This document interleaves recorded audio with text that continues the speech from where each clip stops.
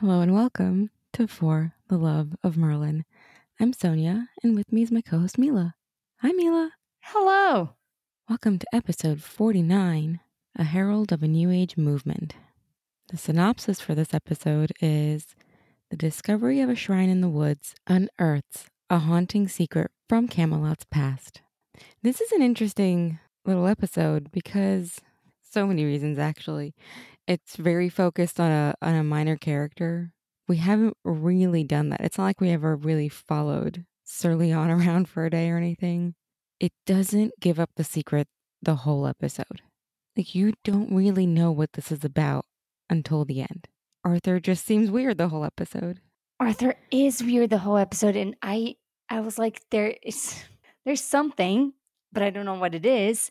And you can, if you paid attention to, and if you remember the kids that showed up earlier in previous episodes to Uther, you can guess that it's related to that, but you don't really know until the very end. There's a bit of a trick because it's the episode after he banishes Gwen. So Yes. you could easily think, I mean, Merlin thinks that. Everyone thinks it's Gwen. Everyone thinks Gwen is the reason for Elian acting weird and Arthur too. And that's why it's kind of a curveball because we've left the Gwen thing behind kind of, but not really.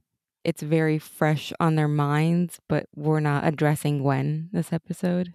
Right. And it's also a slow burn this episode. It is. I get confused why these days in this last few episodes, this one and the past one, Gaius is like, it is what it is. He's very like, I'm too old for this shit at this point. I don't know. Yeah, his advice towards the end is like, you're just gonna have to kill him. Because he can't be like, Merlin's gonna have to use his magic. I'm like, oh my God, what is this about? It's intriguing to me, this episode, because of a lot of decisions that were made. Yeah, I mean, I love that. At the end, I think we get a very big promise from Arthur that means something for the future. I mean, the title is like, this is a new day. We do get a very big promise, and I can't spoil anything. But now, this is something we have to address at the end. Because this episode's supposed to be like a turning point, it feels like. So, do things turn? That's what I'm expecting because that's how it felt. Hopefully, I am correct. Do you leave this episode feeling like the reveal of Merlin's magic to Arthur is close? No, I do not. That's interesting because they're kind of opening the door to Arthur treating druids fairly. Right. He's recently been told that the sorcerer didn't kill his dad. We're laying a lot of groundwork towards what should be Arthur's acceptance of magic, right? Yes, but somehow, at least for me, his acceptance of magic was something that was separate from him finding out that Merlin has magic. If those two things can be separated ever. It's interesting that you see them as separate because I would think his acceptance of magic would actually come through his love of Merlin and finding out that Merlin is magic.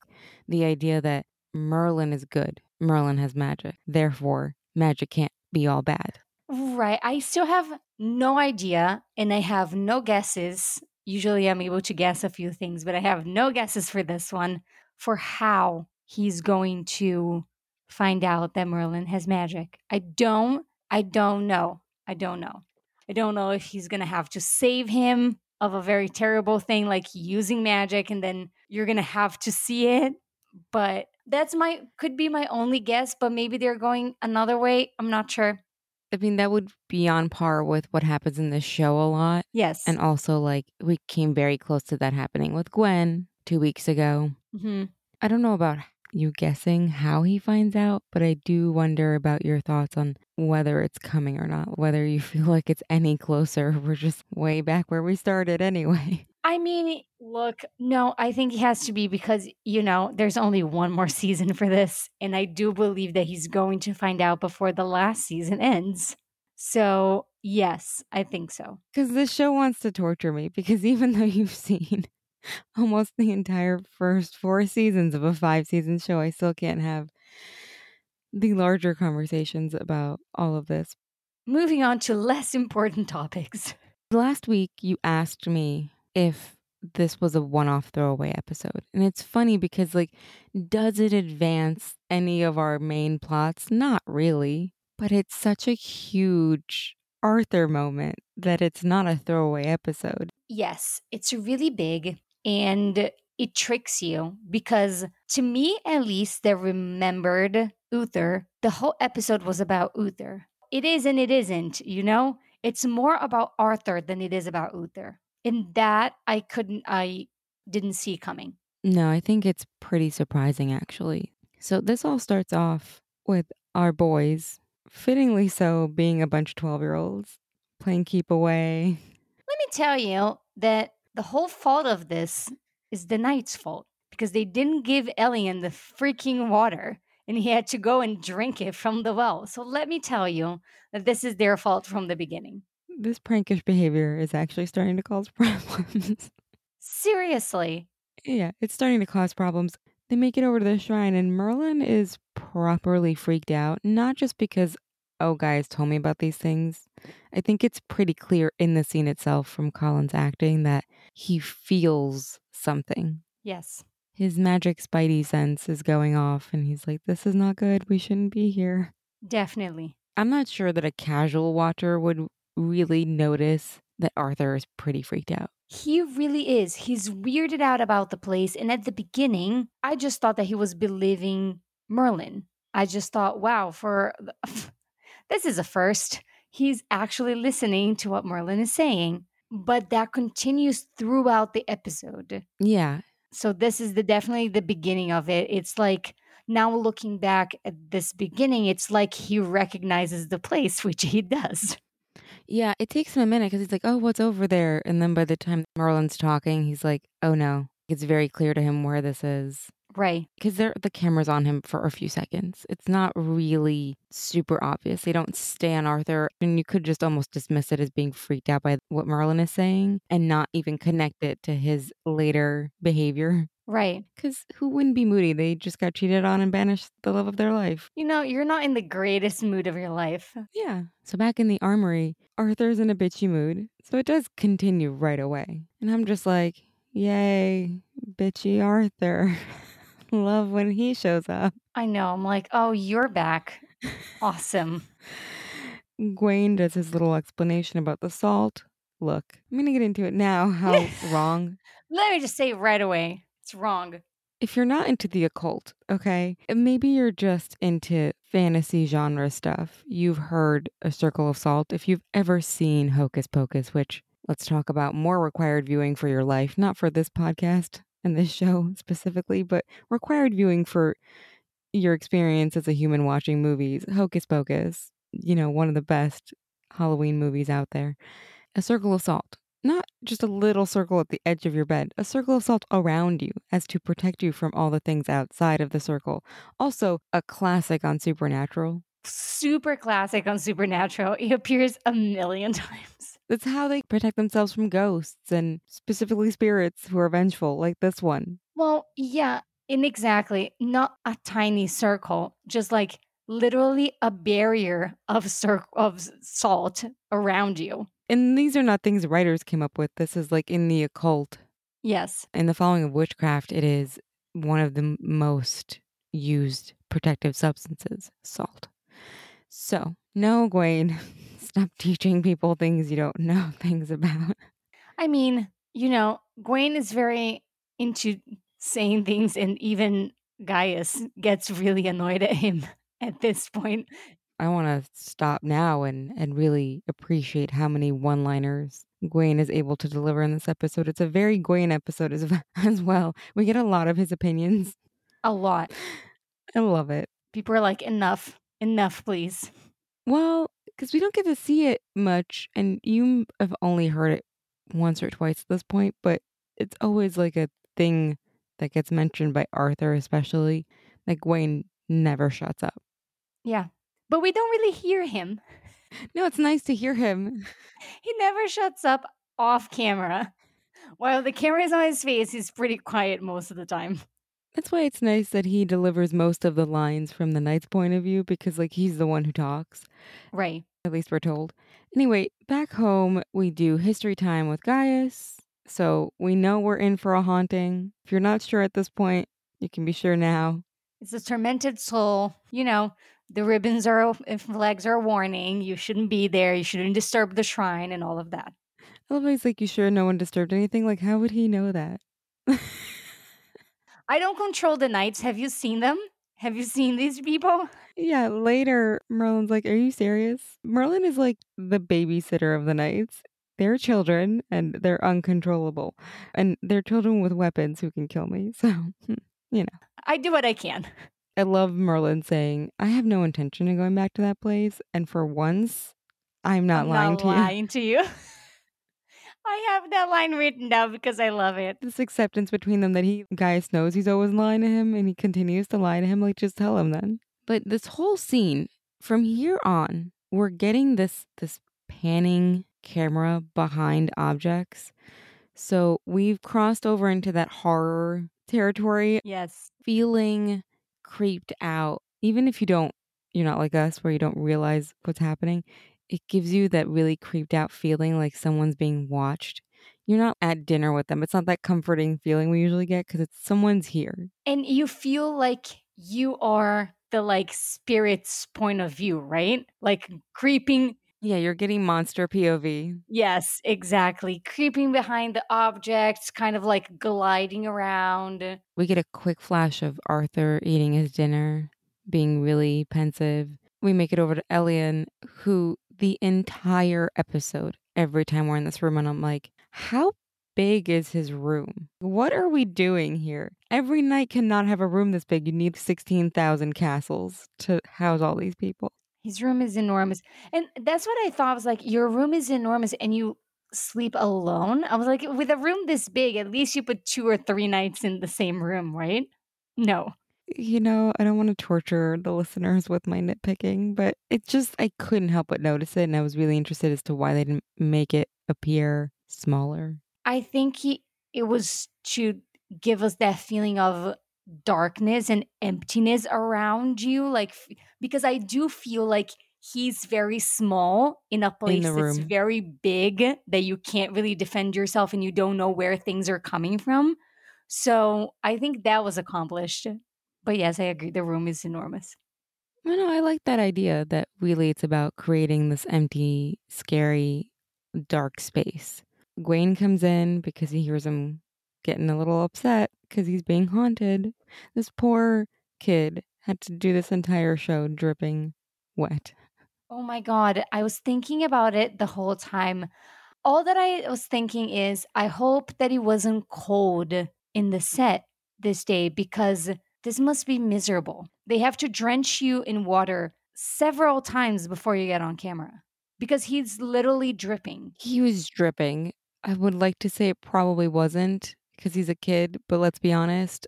Tommy Wah did the commentary, and the couple times he had to be soaking wet, he was freezing. Even during the fight scene with Arthur, he said even running around, he was freezing.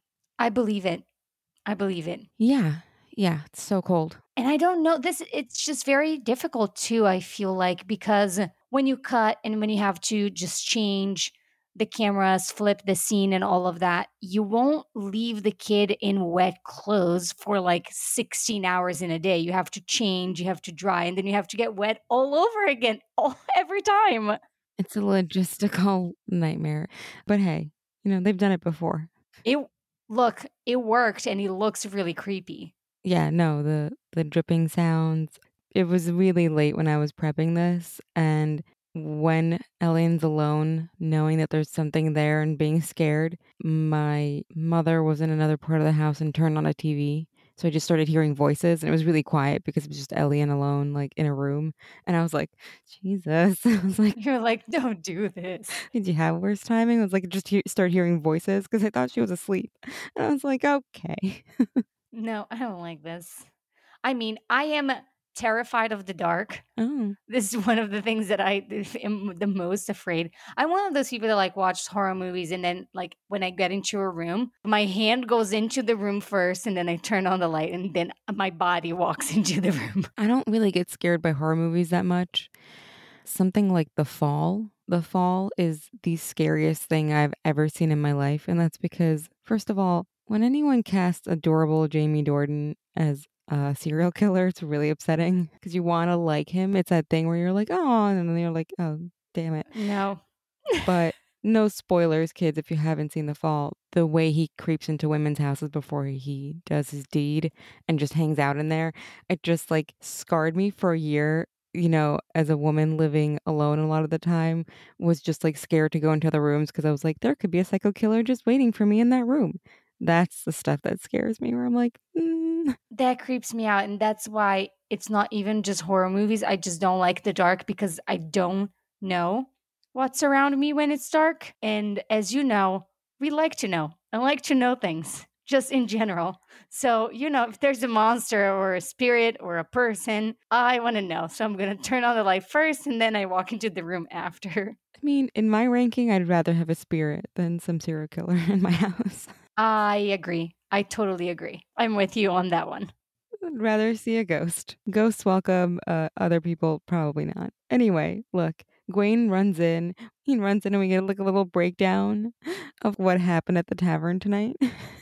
It's nice to hear what their lives might be like when they're not running around the forest. It is. It sounds pretty fun and violent at the same time. Yeah. I would not arm wrestle Percival. I don't know what idiot did that, but Yeah, I don't know what idiot did that. but yes, there's still a lot of panning. It's so unsettling. This whole thing is unsettling.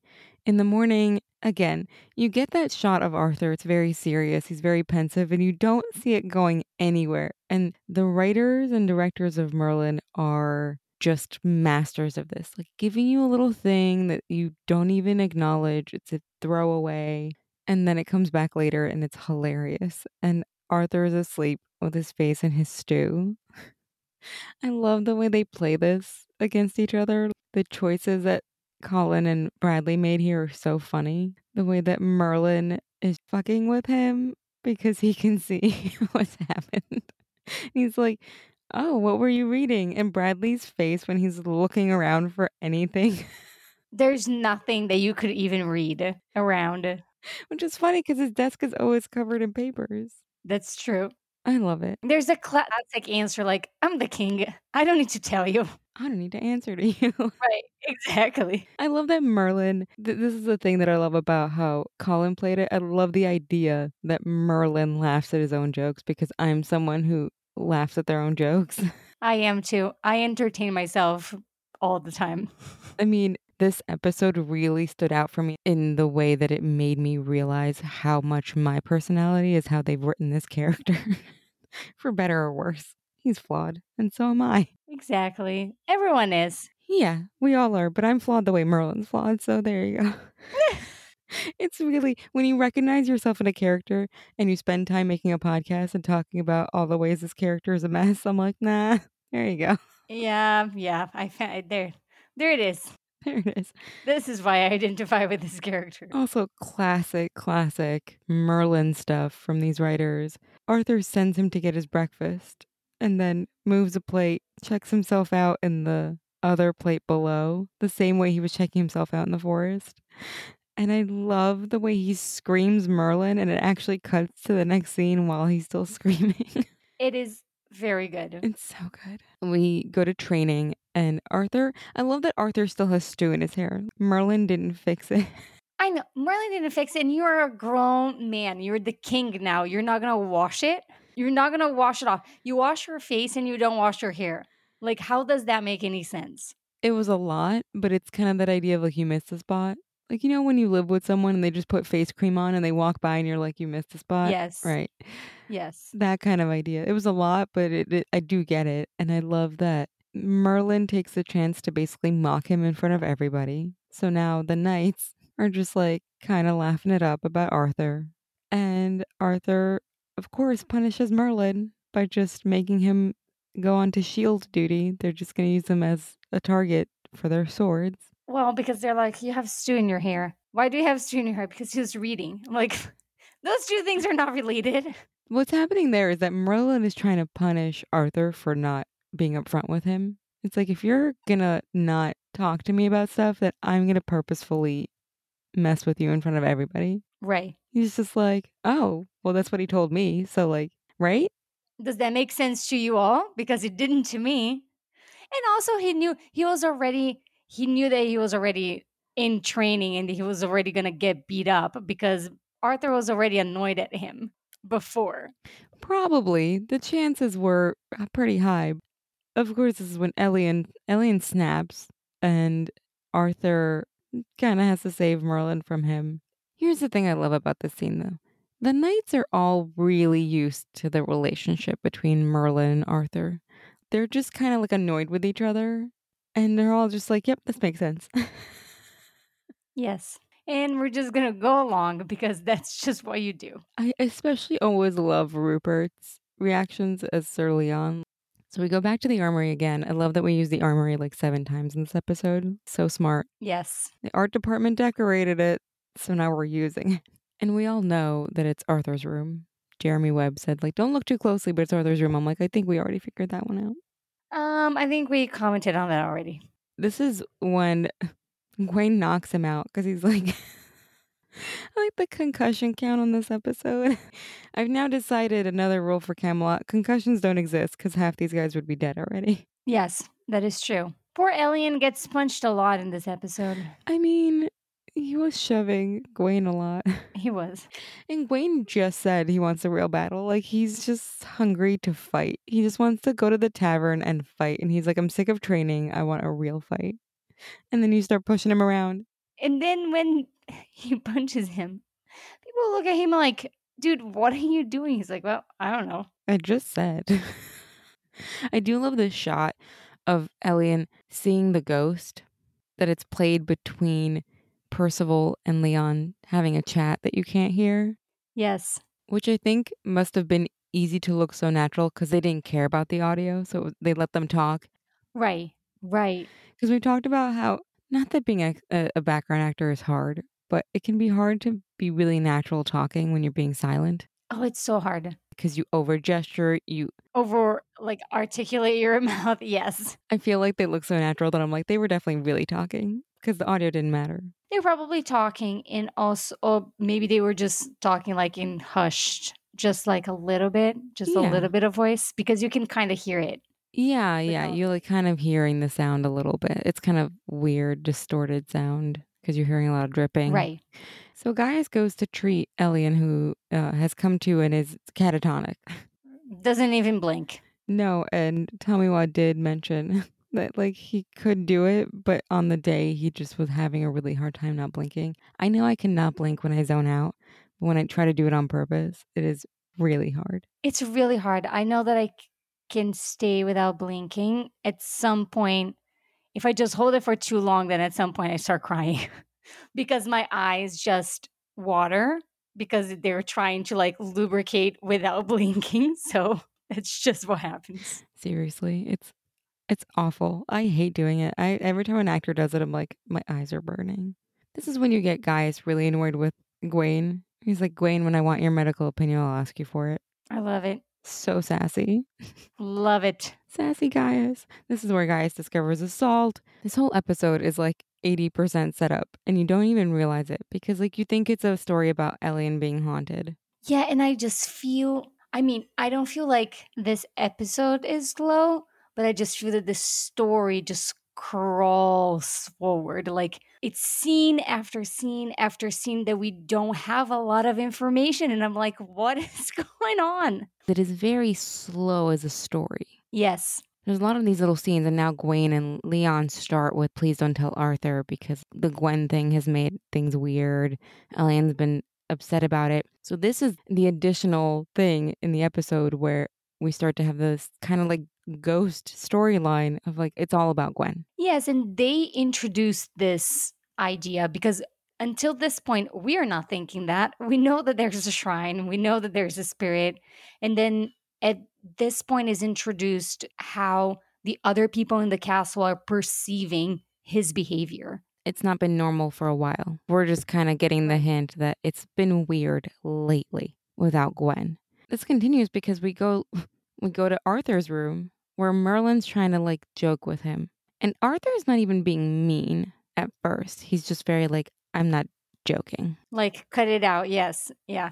Merlin says, is this about Gwen? Which only makes Arthur angrier, and then he gets very like, you can go now, get out. Just leave. Leave my sight right now. Oh, great. Classic angry Arthur is back. Yeah. Because this whole, you talked about backslides last week. This episode is a genuine backslide where I can feel Arthur backsliding into some old behaviors, but in a believable way, not in like, we've forgotten who Arthur is. Yes. Yes. Because here I can see that it's not, I don't feel like he's doing to be mean. I feel that there's some internal thing happening that he's like, just today, I can't do this. I just need time for myself. Yeah, And that I understand. That I understand. I understand that, but it does lead to an entire almost episode of Arthur backsliding into I'm going through something and I have no friends, Yes. which he eventually gets over. But really, like, there's a repetitiveness of like this behavior of what happens when something bad happens to you. Do you let people in to help you, or do you push people away? And Right. it feels like a very genuine backslide of like Gwen's gone, he's already in a mood, and then this happens, and he really just can't. Yeah. He can't get a grip of everything he's learned for most of the episode. And also because I think that he was starting to open up to Gwen, to Merlin, and then that happened, and he's like, "See, this is what happens when I open up to somebody. They betray me. So now I'm just gonna close myself off again and just do it myself because it's just easier when I'm alone." 100%. 100%. You're just like, nope, see, not worth it. In fact, like, that's a totally human thing where Merlin goes home now. And what does he say when he gets home? I'm done with Arthur. I'm like, okay, you lying liar. No, you're not. But like, stop lying to yourself. But yeah, this like, okay, I can't do this anymore. Like, it's not worth the pain of what happens when you're close to people and they do stuff to you. Right. He's Right. like, I'm done with this friendship because like I don't want to be hurt anymore. He goes in and Gaius doesn't even answer him. And he's like, oh great. I'll just never mind. No one cares that I'm here. Why do I even talk to anybody? I know. I'm like, what a drama queen. Oh my God, Merlin, you're really hurt. He really is. It's like really hurt. It's like, yeah, whatever. Nobody cares. Just going on with my life. I'm just moving on alone, as always. I was like, wow. Gaius is like, listen, kid, we've got more important problems. I wasn't ignoring you. We don't have time for that. Nobody's got time for No that. one's got time for your emotions today. And they basically break down the whole Elian's not okay. He found the salt. So it connects to Merlin being like, nope, he thinks it's a spirit. So this is bad. This is the funny part to me. I love that this show took something as staple as a ring of salt. And instead of going with the trope, which we usually do in this show, Gaius just totally bashes it into the ground. He's like, that's the dumbest thing I've ever heard. What a bunch of crap that is. I was like, wow, he's mad about this. He's like, okay. And I'm like, all right, I guess we, instead of doing this trope, we wanted to be like, that's stupid. All right. Basically, the breakdown of this is aliens possessed. Merlin, you have to make Arthur believe it. And Merlin's like, Didn't you just hear he's not talking to me? Like I said before, I am alone and nobody listens to me. So I'm just going to go on with my life. seriously. He's like, I guess I just have to try. We also get the exposition here where Elian's ghost finally talks. He's like, kill the king. I'm like, here we go again. Of course, it's kill the king. Again. Different king, same story. Oh, you just summed up seasons 4 and 5 so perfectly. If I could give seasons a title, that's what they would be. Great. Different king, same story. Merlin. Back at Arthur's room, Elian attacks, and Arthur's like, guards. And I'm like, yeah, good luck with that. I'm like, nope. Haven't you learned? You haven't. Hilarious. Don't you remember how your dad died? A lot of screaming for the That guards. was a good joke. That was a good joke, Arthur. Yeah, hilarious. I'm actually want to point something out at this point because I shit talked the costume department just last episode, I think. I don't know if it was because of Jeremy Webb directing. I don't know what happened in this episode. Finally, Arthur is in some normal freaking clothes. He is when he's inside. He's in normal clothes. I was very glad at this episode. I'm happy to see Arthur in normal clothes, and I'm happy to see the knights in normal clothes. Like they might actually have a life outside of like wearing chainmail and throwing swords at each other. Wearing a cape. wearing a very long cape that gets in the way all the time.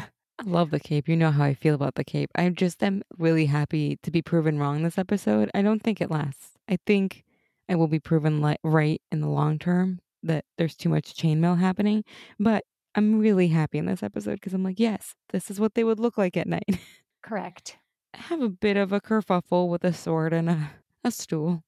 And the guards come. But of course, the guards let him get away. Like they chase him out of the room. But I'm like, what cuts to the next scene? Oh, yay.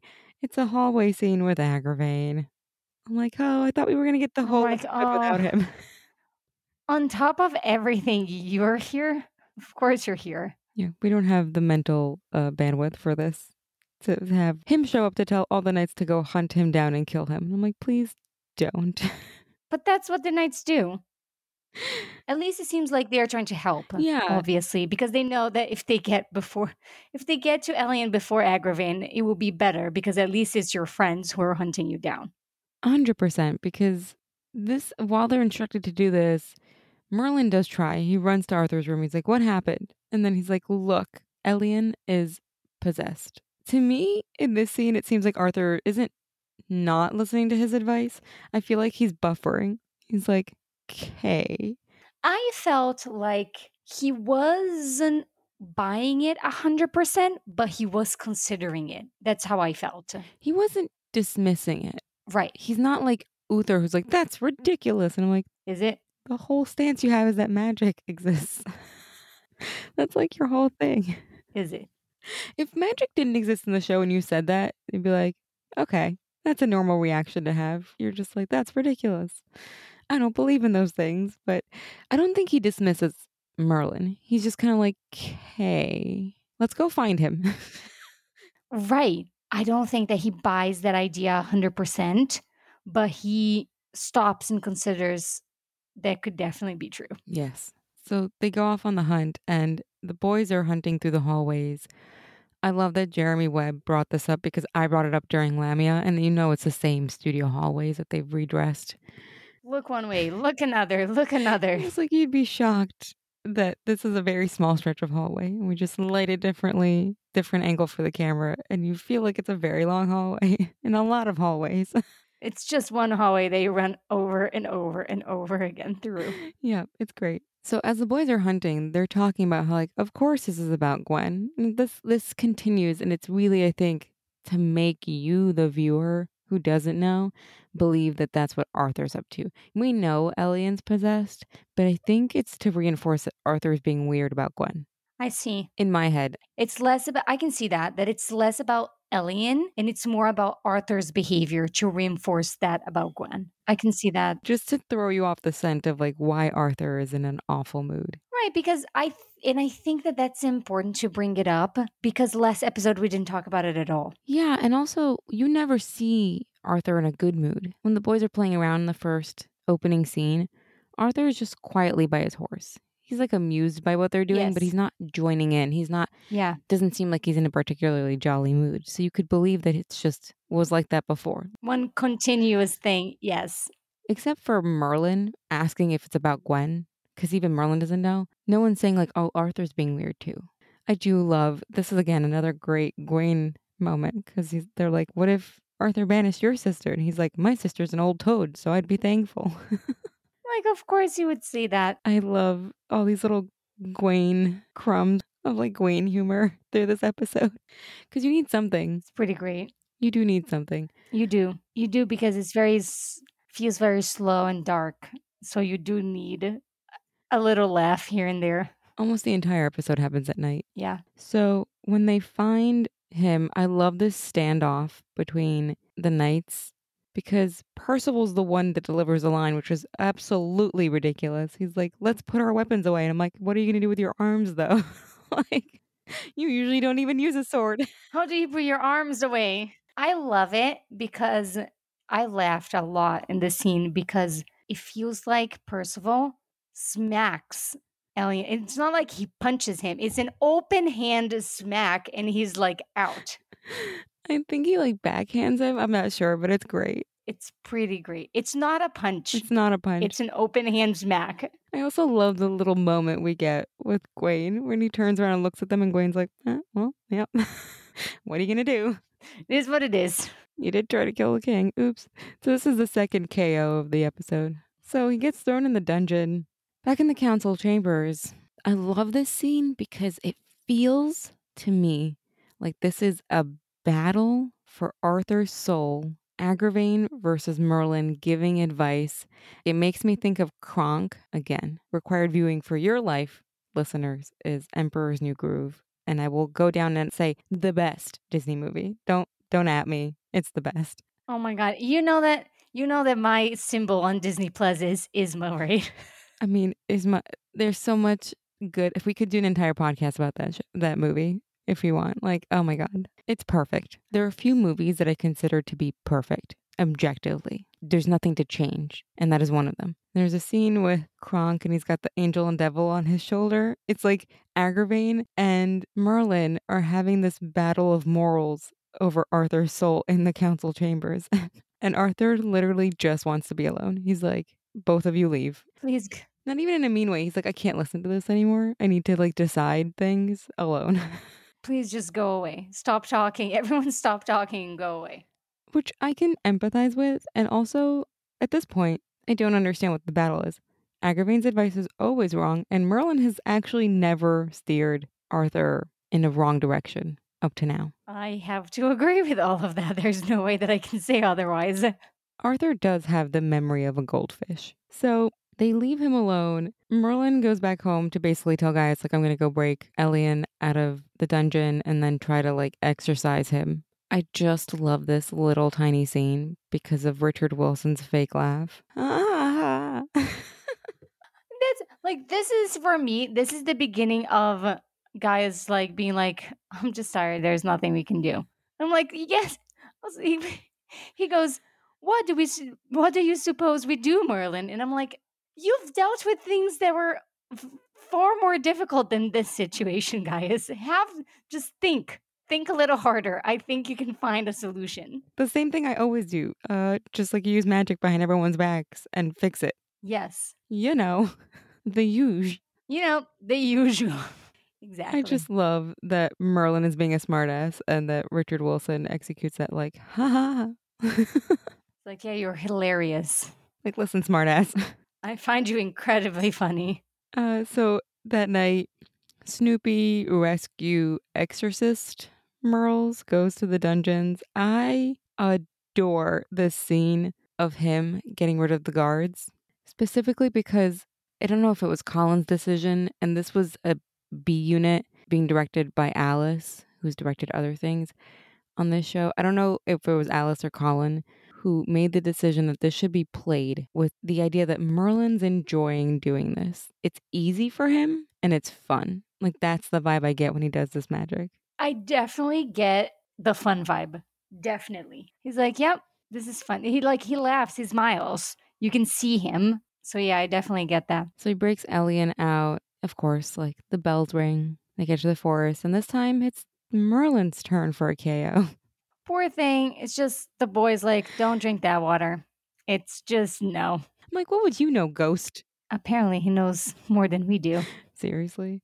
Merlin and Gaius have to go investigate the shrine to get some answers. I love Gaius's walking stick. Well, because then Gaius is finally like, ugh, whatever. Let's go to work. I know what to do. We have to go to the shrine to try to get more information. And I'm like, yes, you just said that there was nothing to be done. I was like, what happened? I do. Oh my god, I'm like almost angry at Colin Morgan for the feelings I have in this because he just stares into like a fake well. What is that even? The despair that I feel inside him is like I was listening to the voices inside my own head. Amazing. It's really not fair. Like him like rubbing his eyes and like rubbing his face, trying to like get back to normal and like get rid of that feeling, sensation, the voices. Pit in my stomach. It's just too good. It's too good. It's unfair. Listeners aren't friends with me the way you are. What I say when I'm angry, it's equal parts jealousy because I want that talent. Oh, yeah. And equal parts like, stop making me feel this. Stop it. It's like that anger that when you look at a person and be like, how can you be so good? Stop doing that. Just leave some for others. Got an extra scoop of the talent when this one was getting made. Yep. Yeah, I feel a lot during that little moment. And it's important because I think we're going to find out what it means to Arthur. So to have seen what it feels like to have been there, because Arthur doesn't let on anything until the end. Right. So we're back at council again. Arthur is still super pissy because Merlin disappeared for the night. I love how he's like, pull up a chair, tuck in. And Merlin's like, oh, that'd be great. Oh, you're joking. It's just, you were messing with me. Great. Like, he clearly hurt himself. His poor head. Poor Merlin is so desperate for food, he almost eats Arthur's table scraps. The poor kid. It's not really a scrap. It's like a whole chicken that's still on the plate. So I would eat it too. You know, He doesn't even get to, though, because he's like, oh, oops, a dead guard. he doesn't. He doesn't have the same way. The same way that he doesn't get to sleep, he doesn't get to eat either. So there's always a problem around the corner. I mean, he got to sleep in concussion mode, just like on the forest floor. I mean, The only way Merlin gets a whole night's sleep is to get knocked out. right. It's not my preferred way of sleeping, but you know, it works for him, I guess. I guess. But yeah, we're moving on to he doesn't eat now. This is like the run, just like run back to Arthur. This is bad. And this is a brilliant moment. This scene of Arthur where, again, we're back to filming him from behind, just like creepy. And then the guards are getting knocked out, but it's daylight, but you don't see anything. It's so good. I didn't even understand how the guards were getting, like, there was just going down everywhere. It's like 1, 2, 3. It was like, what is going on? And then you see that's Alien in a bow and arrow. Yeah, but it's pretty great because you're just like, what? What happened? So many great shots here, great fight scene. Poor Tomiwa is freezing doing this because at one point he's just soaking wet. Arthur finally gets the proof that Merlin's right because he talks in the kid's voice. Yes. I love that Merlin outside the door is like, F this, and just blasts the door open. It's like I just have to use, like, I'm not going to wait outside. I have to do something. I love when he just shoves his hands in front of him, kind of like pushes things with his energy of magic. And he has to like run in and be, the angel on Arthur's shoulder, his outside moral consciousness of like, don't kill him, please. Right. Arthur lets Elian get away. Now we know Arthur believes Merlin just there in that second. So I love that we cut to the Great Hall for no reason, but Jeremy said that it was available to film in, and like, why not? Why not is always a good reason to do it. I love this because I think even maybe as a first-time viewer, you picked up on the fact that Arthur was just letting Agravain talk and waiting for him to leave to have the real conversation. Like, there's a feeling of like, yeah, yep, go do the thing you're gonna do. Like, go kill everybody. Bye. For sure. Go look for this person.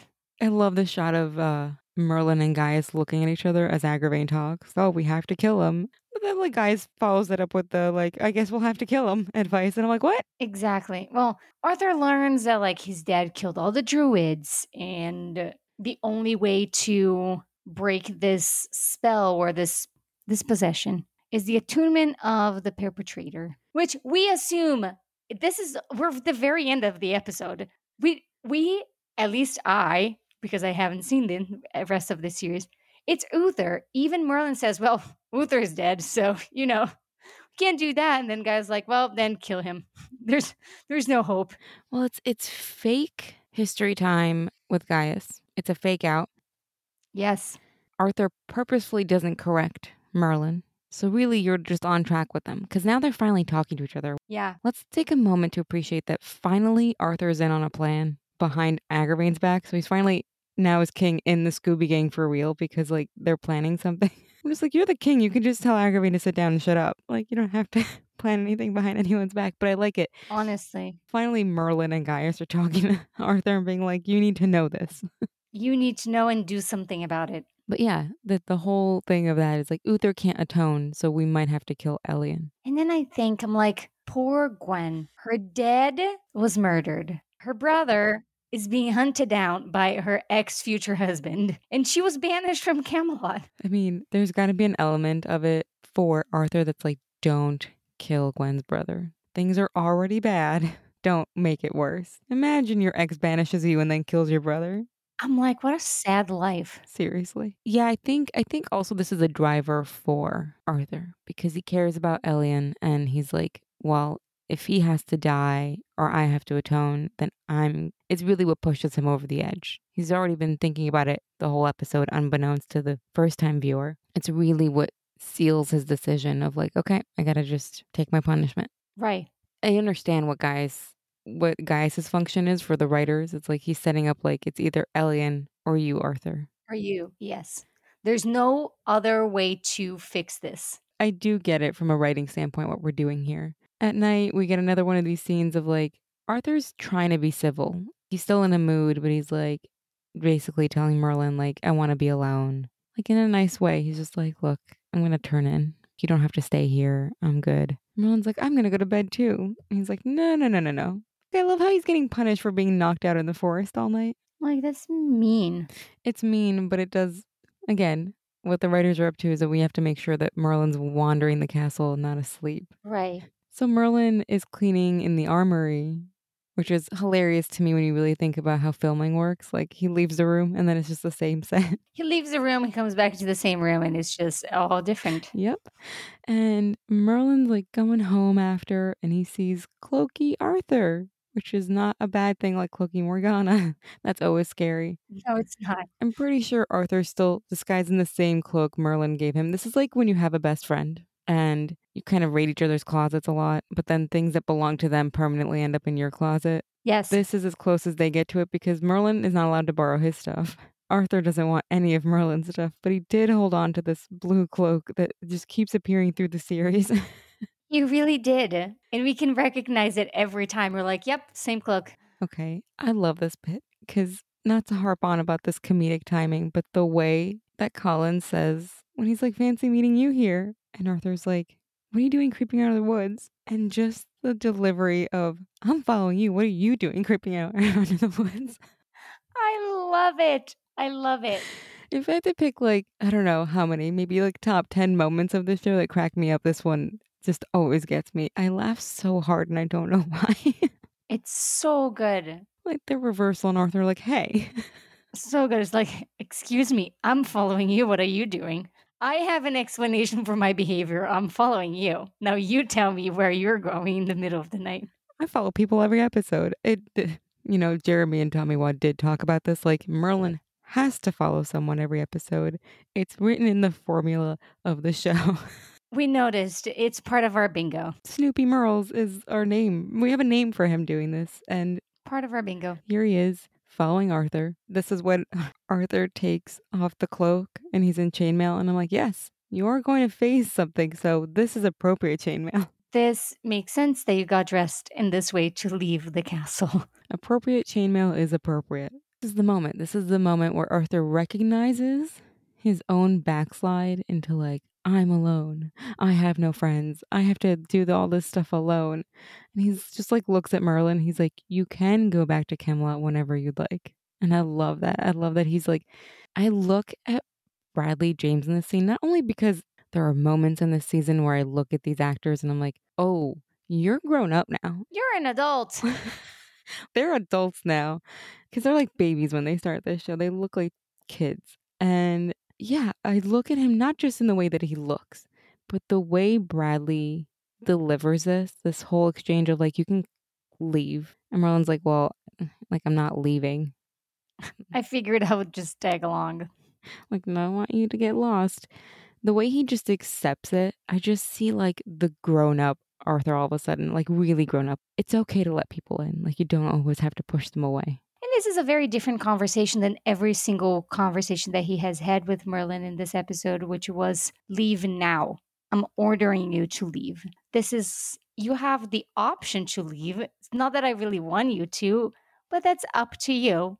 And he chooses to stay, obviously. Yeah, I think it's recognizing what you've been doing this whole episode, right? Like I've been pushing him away, but also he might be going to his death and that kind of snaps you out of it. I don't really want to be alone, actually. Yeah. Gwen's not here anymore, but that doesn't mean that Merlin can't be. He doesn't. I don't. No, that's what I mean. Like we're in the last 5 minutes of the show and you still don't have the reveal of what's really happening. which is so unlike this show. It is. Most of the times we have an idea like about in the middle of the episode, you kind of know what it is. You know, they kind of have a plan on how to do things, on how to fix it. But yeah, we're at the very, very end of the episode and we don't know anything about it. No, it's crazy. It's really fascinating as an episode, as a writing exercise, even. How long can we hold out the truth? They get to the shrine. Merlin is out loud narrating, "Why are we doing this at night? This is such a bad idea." And you said there's very few daylight in this episode. And I was like, yep, Merlin mentions this at the end of the episode. I was like, maybe wait till it's daytime. Nope, just gonna do this in the dark. Great. It's funny because as I was saying that, I started thinking about this scene about how Merlin's like, we could just come back in the morning when you can see things and it's not as scary. Like, do we have to rush out right now and do this? And Arthur atones. He actually does confess directly to Merlin. And I feel like we've had so many moments of like, oh, just when you thought Uther can get worse. This was one of them that we had when we found out that he like drowned druid children. We were like, oh, come on. Some things are just unforgivable. And the writing is really good here in making Arthur guilty, but also enough explanation and caveats to make it so we can reconcile with this version of Arthur. Yes. Because it's so hard. It's so hard when you know now that Arthur was actively part of what happened to these people, actively part of the terror that his father put into people with magic and the druids more specifically. But they also write it in a way that we do feel for him and we do recognize that sense of being trapped, of wanting to make somebody else proud, of not really wanting to do something and doing it anyways, Yeah. or being half away into doing something and then not knowing how to just backtrack and say, like, stop, like, I don't want to do this anymore. It's really hard and it's really human. And I think that they do a great job. Bradley James in this scene just knocks it out of the park. When he gets an emotional scene, which is rare for him, it's amazing. I mean, Merlin comments on it at the end of this episode that it's nice to see his emotional side. And I'm like, yes, it really is. It is. It's really beautiful. I just love the way Bradley did the whole speech. Even the way he played the fear when he thinks the possessed Elian is about to kill him. He plays that terror of like flinching and being like, "Oh God." Right. What's going to happen now? Being Arthur, he's just like compartmentalized it right at the back of his head. But it's haunted him forever. And to find it's almost like Arthur is able to move on from it too. Yes. And he promises that the Druid people will be treated with respect. And that's nice. Sure. We'll see, because last time he met up with the druids, he put a knife to a kid's throat. So, like, his track record since Uther died, not perfect either. I'm like, all right. I mean, I will say I never believed Arthur or the character would have hurt the child. It was just like an empty threat. Yes. But then at the very like last 2 minutes of the show, I'm like, oh, this is the purpose of this episode. I get it now. This is a long way to come for this scene. I don't think it's bad. I just think it's fascinating that you don't know that this is where it's going the whole time. You really don't. They're going to figure out how to save Elian, and that's the end of the episode, but it has nothing to do with that at all. No, it really doesn't. And you don't really expect. I mean, I didn't. It's so quiet throughout the whole episode, but it's an Arthur episode. It's all about Arthur. It's because he's not really that loud about his scenes that it's just like one scene after the other where he's being quiet, being quiet. And also, kudos to Bradley because he played that so well. Just like this grumpy, pensive version of him where he's just like stuck in this thought that he can't let go of. Yes. And saying a lot without saying a lot. Yeah, he did. It's such a great, great episode for him. It must be nice because, like, he also got the sword fighting. He got a couple fights in this. She did get a couple fights in this episode, so there was also that. He got to do it all, the comedy, the stew in the hair. It's a very Bradley James episode as well, not just Arthur, but like he got to do all of it, and it's great. I think because, like, yeah, he probably loves doing that stuff, but it's nice to get the emotional stuff too because you want to do something different. Definitely. But of course, in the morning, I'm gonna call him like brusque. What we get in the morning is post-openness defensive mode of like, I don't want to talk about what you saw last night. I don't want to talk about the fact that I cried in front of you. Please pretend that didn't happen. You've never seen it, and we're never going to talk about it. Thank you very much. I love that Merlin can't shut up though because he's so proud of him. He's like, I've never seen you cry like that. Tears running down your cheeks. And I was like, shh, leave him alone. And I just love the, I really thought you changed. Just being so sassy. He's being so sassy to the point where, of course, like as Arthur's walking away, he's like, no chance of a hug. And Arthur runs back. And I love that it's off camera. This off camera, like, ow. It's like, yep. Instant classic. Yes. Yes. And this is also getting us back into the best friends energy in a fun way. It's nice to end because it was such a heavy, dark episode to end on a lighter note like this with the two of them talking in Arthur's room. That was nice. You know, you couldn't have a funny episode after Gwen gets banished, I don't think. I don't think that works. No, I agree. Because it wouldn't feel genuine to have Arthur, like, having a good time. Yeah, that wouldn't make any sense. Yeah. Next we got Merlin. Speaking of Gwen, she's back.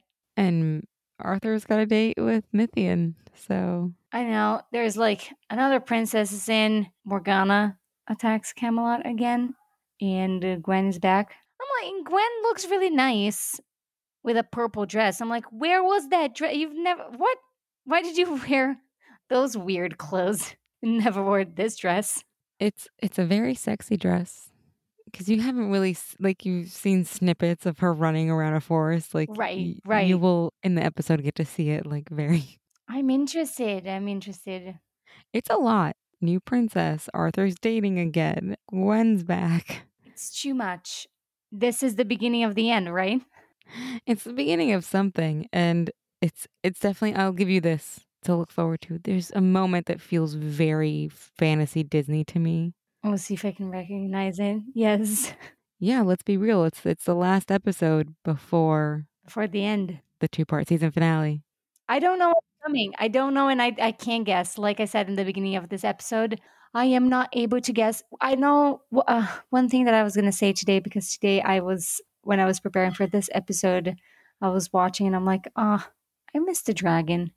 Can he come back? Notebook check. Notebook check. It's funny because people can't see my notebook. It's a list of my names for the episode. Oh, you're right. It's been a while. It's been a long time. I missed the dragon, and I would hope that he would come back soon. I'm not going to give you any hope for Kilgara coming back anytime soon. Oh, that's sad. That makes me sad. Now, Gwen is gone. Kilgara is gone. My two favorite characters. Like, what do I do? At least Gwen is coming back the next episode, and it makes me happy. I mean, gone. Gwen is banished from Camelot. Like, I don't know if she's gone. For the last 2 episodes. No, she's just been gone this episode. Last episode was the banishing. You went 1 episode without Gwen. Oh my god. It feels so long. But now I remember the last week I was like, oh, this is not going to get resolved in the next episode. And this is that episode. So it gets resolved in the next episode. I'm not sure about resolved. I'm not going to give you... Okay. No false hope. Don't look for this to get resolved in the next episode. Look for things to get at least started in the next episode. Like I said, the beginning of the end. If you're going to banish one of your main characters and have your main couple break up, or the only couple break up, unless you count Agravain and Morgana, you probably shouldn't just go ahead and resolve it in like 1 episode. Yeah, that's true. But epic things are coming in the finale of the season. Things that you will 100% be excited about. I love it. I am excited. Make sure you don't look at titles because they're super spoilery. Okay. And with that, thank you for listening. See you next week.